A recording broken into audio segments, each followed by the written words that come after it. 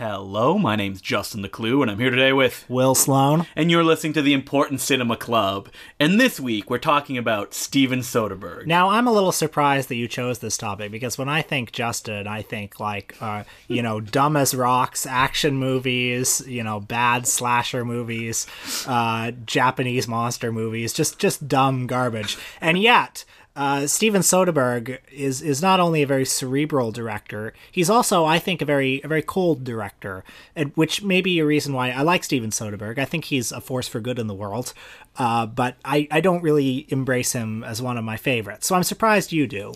The thing about filmmakers that I like is that there's a lot of different things that can attract me to them, whether it be their work, like Sam Raimi, or their kind of personality, like Orson Welles, or their cinephilia. And I think cinephilia is one of the things that instantly makes me go, ooh, I need to see more about this director. Sure. Now, there are some directors like Quentin Tarantino who really wear their cinephilia on their sleeve with a lot of references to other movies. That's not Soderbergh, though. No, not really. I'm trying to pinpoint exactly when I kind of got obsessed with Steven Soderbergh, and I think it may have been when I read the screenplay for Sex, Lies, and Videotape.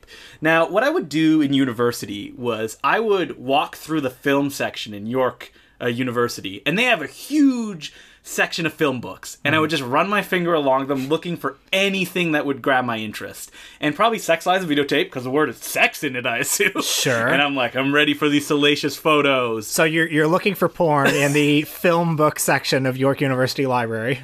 And what I discovered was a diary that he wrote when he was making Sex, Lies, and Videotape. Diaries when making movies is something that I love. I mean, Rebel Without a Crew, the El Mariachi one that Robert Rodriguez wrote, is probably the most famous one. Darren Aronofsky did one when he made Pi. And it's just watching someone struggle and figure out a way to make what a lot of people consider great movies. I find it fascinating. And what Soderbergh revealed is that other than being a guy who's very self-deprecating, he really loves movies. And they kind of fuel everything that he does. And once I found that out, I'm like, well, I got to go watch his movies and see what kind of hints or directions they could point me into of things that influenced him and how he kind of absorbs the work that he really loves. And it's really difficult to see in the movies that he makes sometimes. You probably had seen some Soderbergh movies before this, though, right? Like Ocean's 11, probably? I probably saw Ocean's 11, yeah.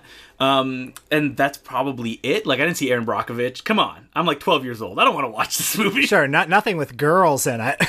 But you're a filmmaker, too, of sorts. Of sorts? Come on, man. You're a filmmaker.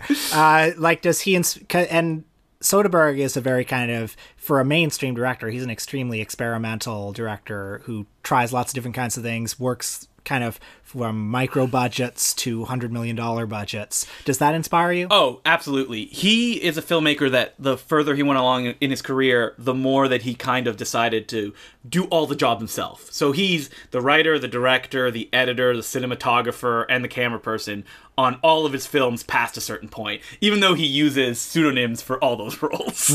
And that's something that I find fascinating as well. As someone who makes films for no money, I have to do all these jobs. And to see someone who works with bigger budgets do this, that's really inspiring. And he talks about even films like Traffic. He decided to do, I just want to shoot with natural light. So we'll switch the light bulbs out from 100 watts to 250 watts. That's pretty much all we're going to do in the scene. Well, that's interesting because, I wouldn't say that Soderbergh isn't passionate about his work, because he clearly is. He's made 20 movies of many, and he's a very adventurous filmmaker.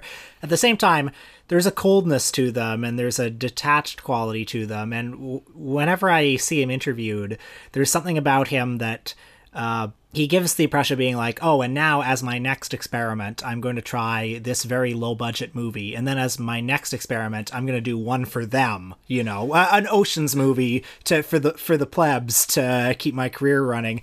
There's something about it that doesn't seem engaged on an emotional level. Yeah, I could see that, is that he's very analytical about his work, and I think that's why his films are the way they are. If you read about him and the way that he works, he talks about how he will re-edit a film and cut it down to 70 minutes and then make it 2 hours and try to find the best version. And I feel that when you approach a work of art that way, what you're going to get is something that is very efficient, but at the same time maybe very cold. And I also feel like the stakes aren't all that high when I'm watching his movies, just kind of on an emotional level. Like, there are some directors you see, they really lay their guts on a slab.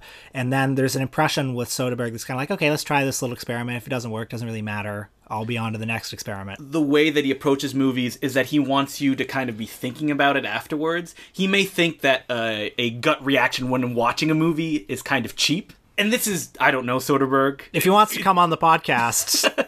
But that's like watching a movie like Haywire, which was his big action film that starred, I think her name is Gina Carano. Yeah. Who was a UFC fighter.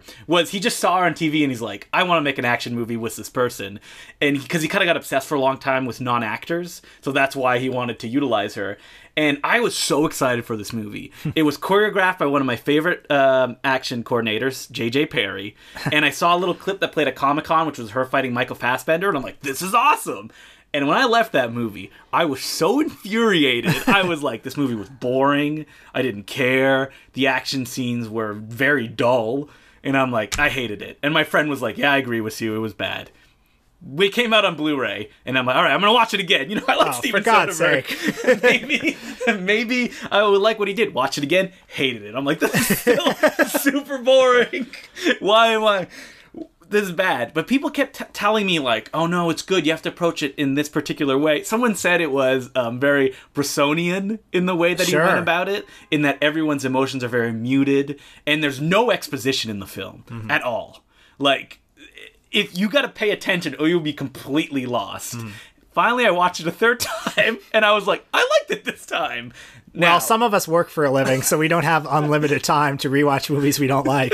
hey. I work for a living as well. Yeah, I saw 15 minutes of Haywire on Netflix. I fell asleep, and I never got back to it. I'm sure it's good.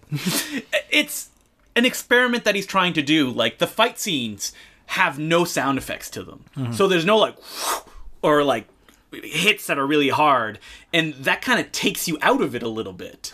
And I'm sure that the way he approached it was, oh, it's going to feel real. But what it does is it creates a distancing effect where you're like, I am not feeling these hits like I'm supposed to, so I'm not engaging on it on any kind of level. Sure. So we watched 2 movies for this podcast, and I think you watched a third one, right? Yeah, I watched a movie that I had never seen before called Sex, Lies, and Videotape. That sexy book I took off the shelf, hoping for those sex photos. Yep, not very sexy at all, as it turns out. I mean, well, maybe it is for some people. I don't want to kink shame. Why are you pointing at me? But the main movies that we watched were 1996's Schizopolis and 1998's Out of Sight. So Schizopolis is an interesting one because it was the result of Soderbergh going through the kind of studio system. He made Sex, Lies, and Videotape, he made Kafka, he made King of the Hill, and he made The Underneath. And it was kind of a difficult run for him because Sex, Lies, and Videotape, it was the movie that, I mean, the Sundance Film Festival had existed before that, but it was the movie that really put the Sundance Film Festival on the map in a big way. Made the Sundance Film Festival like a destination for a place where studios could go and buy movies and have box office success. It also kind of revolutionized the independent film, well, I don't know if you call it independent film, but the Miramax version of the independent film world, where kind of in the 80s, there wasn't a lot of independent film. I mean, there was Jim Jarmusch, but the 80s are remembered primarily as kind of like a Spielberg, Lucas, Stallone playground.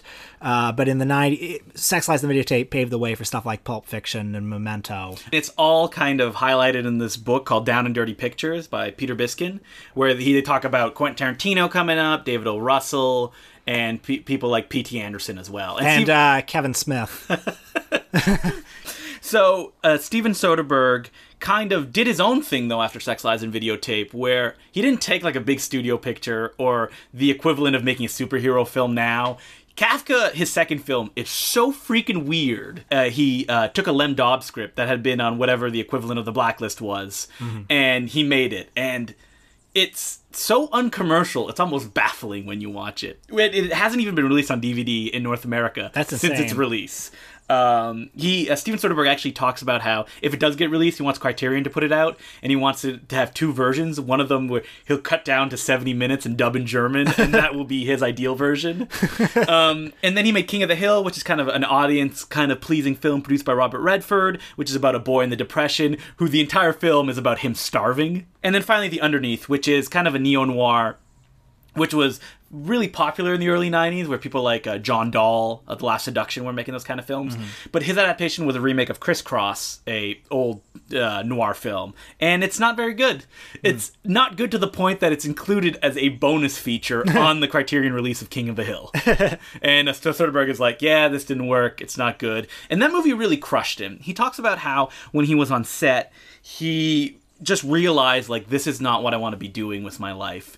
So he went, I'm going to pool some of my own money, and with a crew of like 3 people, I'm going to make a film that I star in, comes from the heart, and is really something that I haven't done before, which is Schizopolis. And it cost like, what, $60,000 It's almost nothing. Yeah. And the film is weird. Steven Soderbergh wrote this book of interviews with a director called Richard Lester, a guy who's most famous for making like The Knack and the Beatles films, A Hard Day's Night and Help. And also Superman 2. That's right. And taking over for Richard Donner in Superman 1. Oh, yeah, that's right. But yeah, Richard Lester, great director. We should do him sometime. And he has a very interesting style to his films, which are very anarchic. Kind of like Zucker Brothers before Zucker Brothers, where anything goes. There's definitely French New Wave inspiration, stuff like that. And you can feel Soderbergh kind of taking those influences. Like I said, he did a book of interviews with the guy and trying to apply them to Schizopolis. And I don't think it totally works. Well, Schizopolis, first of all, this movie, I think, was a surprise screening at the Cannes Film Festival in 1996, where it was I think it was booed, like it was not well received. And as a result, when he released it to theaters, he added an intro where Steven Soderbergh himself gets up on stage like Cecil B. DeMille and says something along the lines of, I'd just like you to know that if you don't understand this movie, you need to see it more and more and more times and pay full ticket price. Well, that's the thing about Steven Soderbergh, is that a lot of his experimental films are very serious, but as a person, he's pretty funny. Well, I mean, this movie is kind of an absurdist comedy. It roughly follows the life of this office drone played by Steven Soderbergh, who I think is great in this movie. He's really funny in this movie. But he also has a doppelganger who's this dentist, and the dentist is having an affair with his wife, and eventually the office drone assumes the identity of the dentist. But that doesn't really do justice to kind of how weird and off the wall the whole movie is. Lots of cutaways to stuff going on. Lots of little off the cuff absurdist jokes. Yeah, so there will be a lot of cutting to a news anchor talking about like that a meteor is about to hit the Earth. Yeah. And that, or there will be it's very Python-esque, a scene like when Soderbergh comes home and talks to his wife, and they talk to each other. They say generic greeting, insincere comment about upcoming meal. When I watched this movie for the first time, I really liked its first 40 minutes. Didn't really like its last 40 minutes. I actually kind of felt that way when I was watching it again this time. I mean, I liked the whole movie, but I sort of felt around the midpoint that I kind of got what I was going to get out of the movie. And it kind of takes a step back and stops being as crazy as it was at the start, and starts to try to actually say something and make an emotional point. Yeah. Well, the other thing I want to say about this movie is that I think it's an interesting time capsule now. It actually reminds me of a movie that I don't like as much called American Beauty. And like American Beauty, it's kind of this time capsule of the 90s, sort of a Clinton era end of history movie about the suburbs, where everyone is kind of worried about, economic prosperity is forever and America is number one, and here we are in this nice upper middle class upbringing, but it's kind of empty, isn't it? And what are we? That's a mode of intellectual inquiry that isn't as in fashion right now that there are wars and Donald Trumps and the recession and stuff like that. It's very much of its time.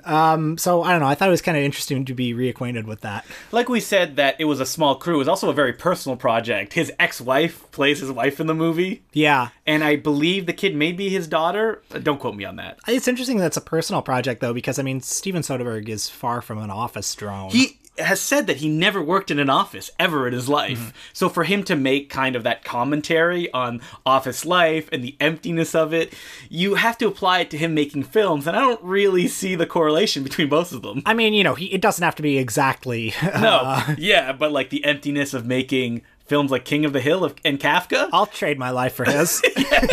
Soderbergh, can we look through a window and trade personalities? But again, I do really like him as an actor. really maybe just in this one movie, because there's something about his face that is so bland and normcore, and he's got kind of this sad sack look to him. There's this great scene when he's in the bathroom and he's looking in the mirror and he just does a bunch of like weird Jim Carrey faces at himself, which is one of the great scenes in any Soderbergh movie.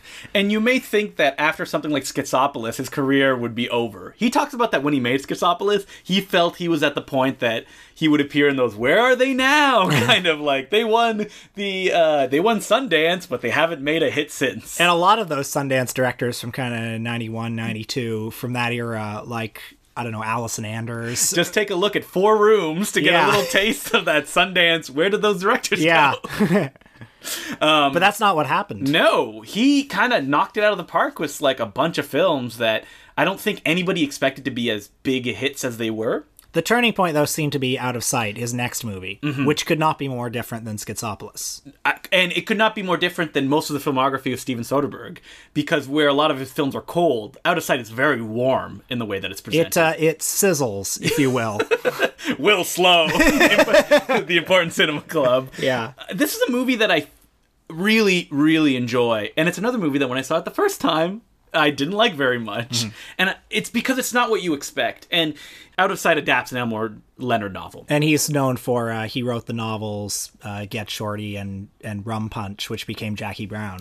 And his films have a kind of ambling quality to them. Like, no one's really in a rush to get anywhere or do anything. Yeah. That is a little bit I found a little bit off-putting. Because, I want to get to the action, man. Sure. I mean, you can understand why Tarantino is a fan of Elmore Leonard, because even though I haven't read an Elmore Leonard book, I know that they're kind of these crime genre stories that are very much about the dialogue and the character relations more than they are about the story per se. And Out of Sight is perfectly pitched, because what you have is this kind of simple, straight-ahead story, a romance, and everyone on screen basically turning in movie star-like performances. I mean, that's one of the great pleasures of the movie. Everybody has chemistry with everyone, especially George Clooney and Jennifer Lopez. The scene, so if you haven't seen the movie, George Clooney is a prolific bank robber who escapes from prison, and Jennifer Lopez is the FBI agent. Yeah, I think something like that. She takes prisoners to the prison. Yeah, and she's on his trail, but there's an intense mutual attraction, and eventually it gets to a scene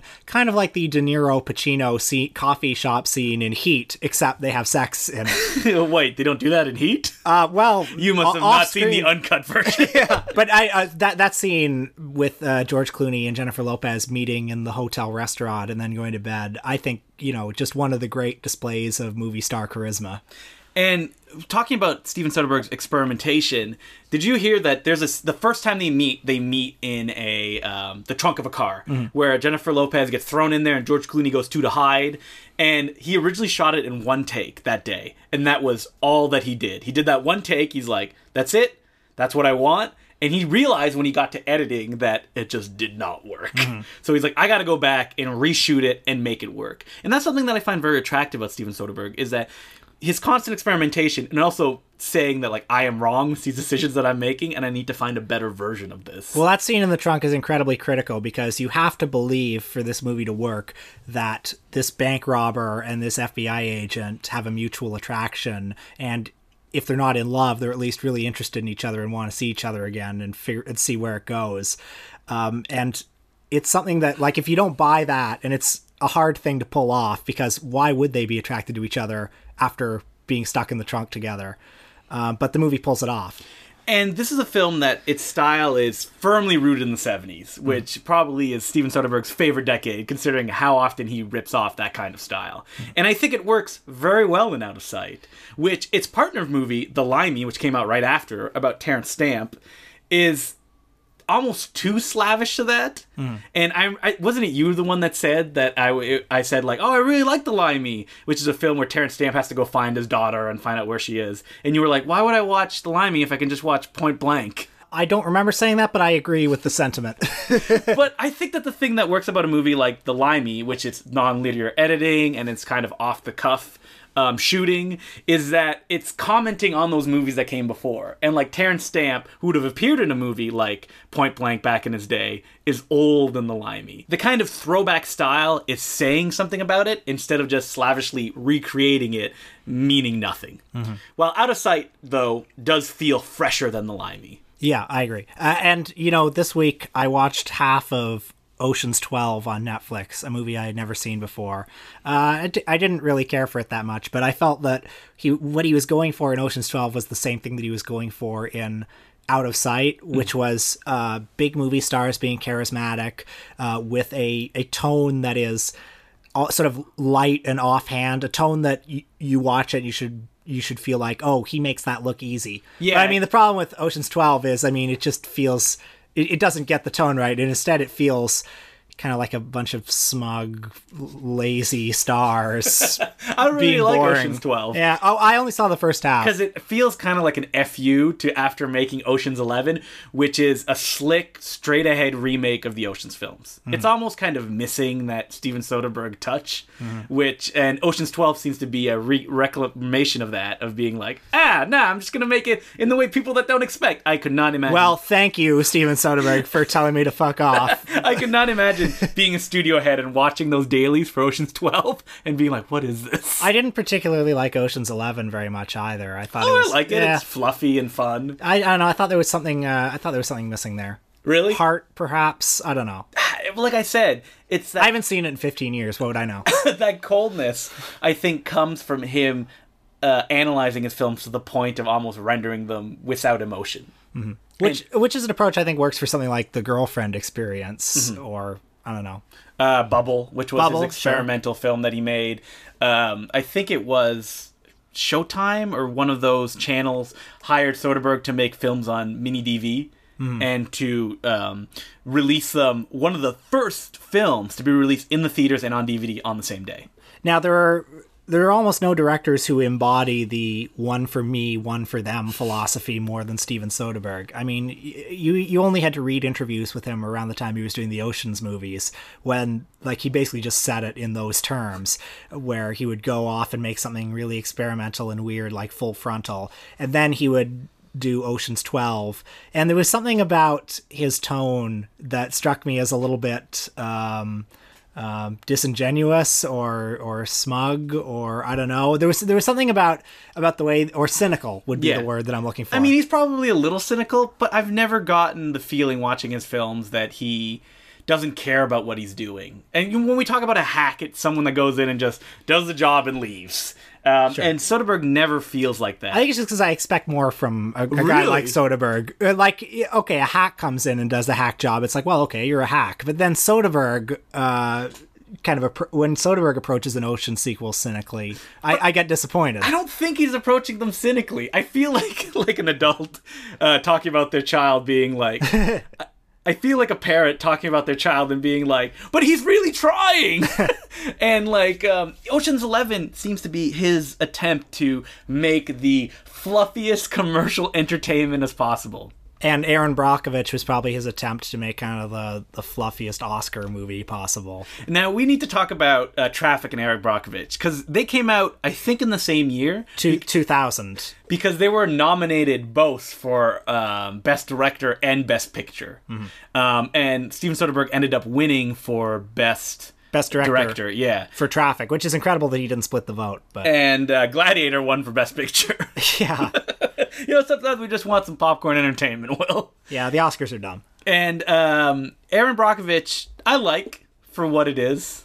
It reminds me a little bit of those movies Gus Van Sant would make, like Finding Forrester or something, where it's kind of like you're better than that, and you know it. In fact, I saw Gus Van Sant. He said in an interview once that he regarded a movie like Finding Forrester as being sort of like community service, making a movie for the community. To which I think, oh, well, thanks for doing me a big favor. I think Gus Van Sant, in that quote specifically, sounds a little bit more cynical than I see Steven Soderbergh. I agree. Because even Aaron Brockovich, I watched it a little while back, and it doesn't have the same structure or emotional beats you would expect from that film. I also like Julia Roberts' performance is just like, what a ham. Just such a showboat. I don't know. I'm sorry that he can't just make Michael Haneke pictures all the time, even though he does with movies like Bubble and The Girlfriend Experience. And then I go and call them cold, so he can't win either way.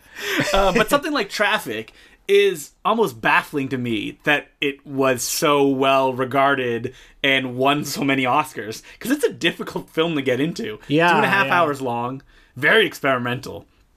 And it, like you said, it doesn't have those big emotional beats that you would expect from a movie like that. They're there, but they're fairly subtle in the way that they're presented. What do you think about it resonated? I don't know. Because it made like $180 million or something insane. I feel like audiences leaving that movie would be like, that's not what I thought it was. And this is a good example because I was talking about watching The Informant at my job that I work at every day. And my coworker went, The Informant. I hated that movie. And I was like, why?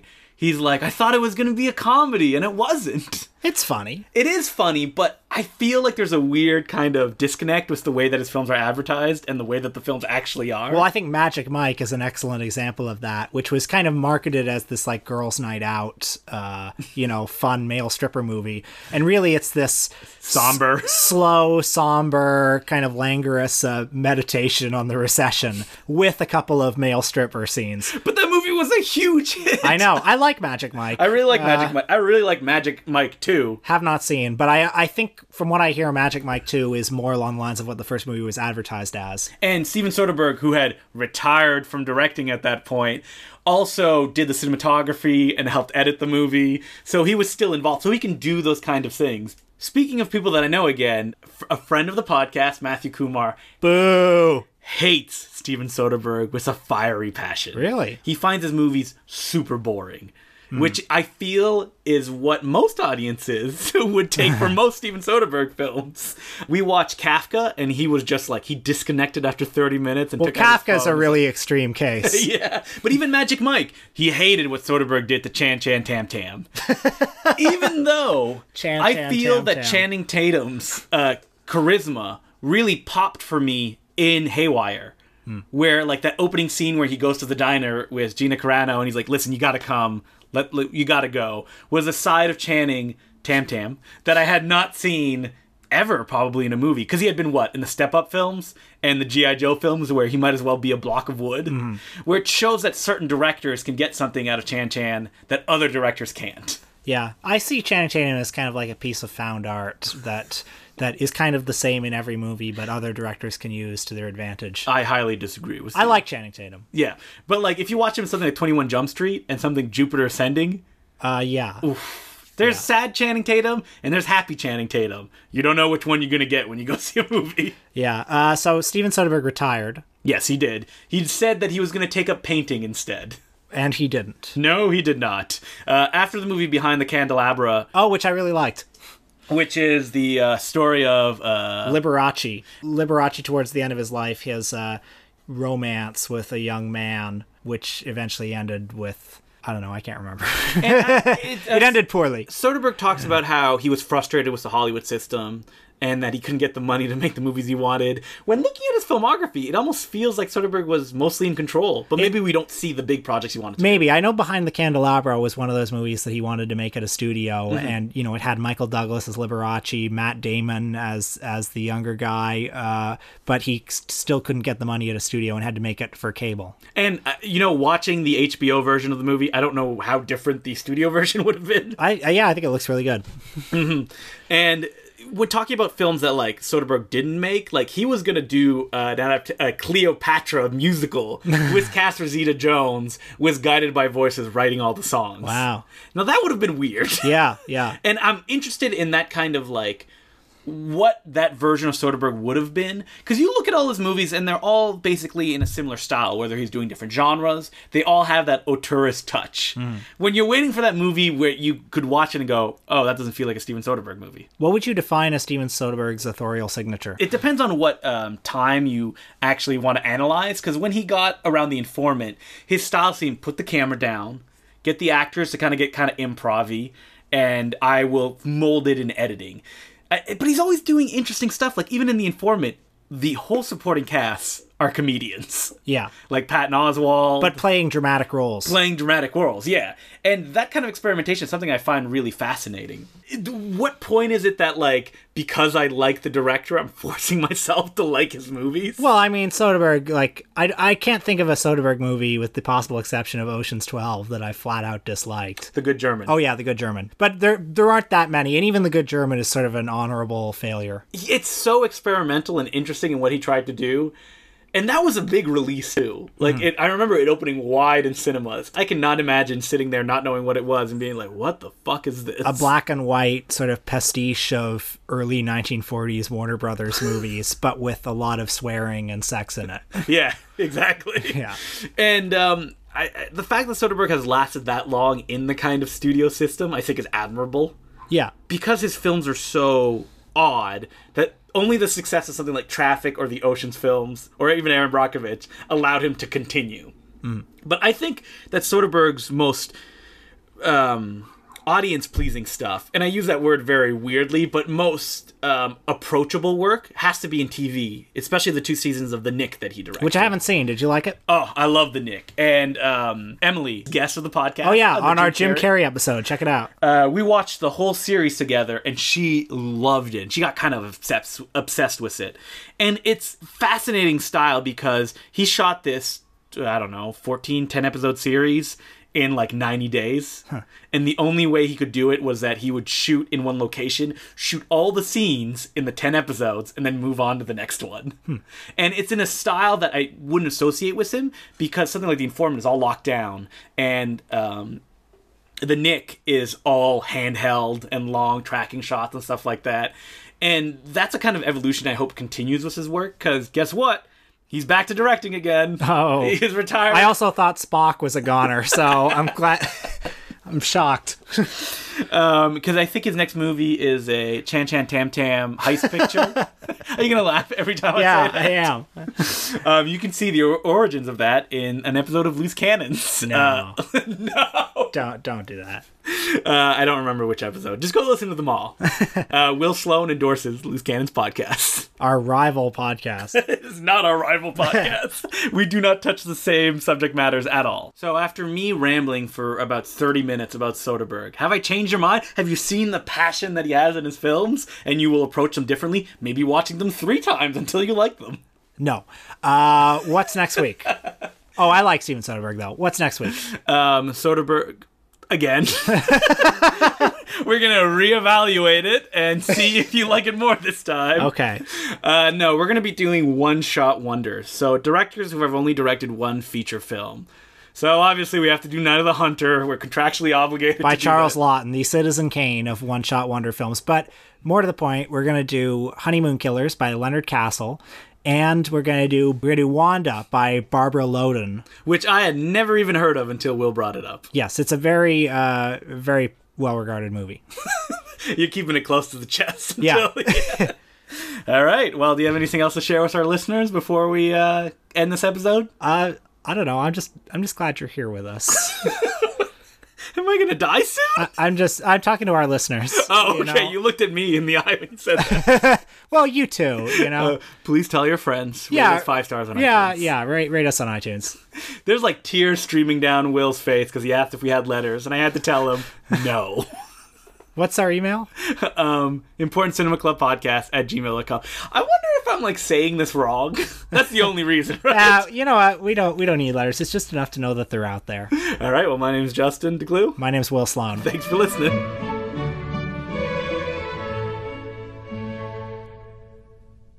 I was going to go see the movie Monkey Warfare, but then it was the night the Royal reopened, but there was a big picket line outside the Royal because like the projectionists were striking, and I thought, well, I probably shouldn't cross a picket line. So I went to see Monkey Bone. I went to see The Good German. Can we talk about Monkey Bone a little bit? I've never seen Monkey Bone. What? I know. We're going to do a Brendan Fraser episode. I thought you were going to say Henry Selick. No, Brendan or Fraser. A Chris Kattan episode. Fury for Furry Vengeance and Looney Tunes Back in Action. The Mummy. Dudley Do Right. Gods and Monsters. Oh yeah, that was his Punch Drunk Love. Yeah, which came very early in his career. I wonder if he's waiting for it to come back. Brendan Fraser's career is really inexplicable because he seemed to make a decision to like be the family movie guy. What why do people make that decision? It must be money, right? I guess. Well, I mean, he did family movies, and then he also had a run of doing. Well, he was in Crash, and he was also in that movie with Harrison Ford where they were doctors. Do you remember that? It's like Extreme Measures or something like that, which I don't even know what it was about, but that was kind of like, I bet he read that script and he was like, this is my Oscar movie. And then when it failed, he's just like, I don't care. Furry Vengeance 2. I think Furry Vengeance was maybe the last thing I can remember him being in, which is crazy because there was the year that Journey to the Center of the Earth and The Mummy, Tomb of the Dragon Emperor came out back to back in the summer, $100 million each. And they were huge successes. Yeah. And he just kind of disappeared after that. Have you seen the end credits of Furry Vengeance? No. Where it's like parodies of movies and they put furry in front of it, which is like, I don't think the filmmakers know the connotations that this means. Yeah.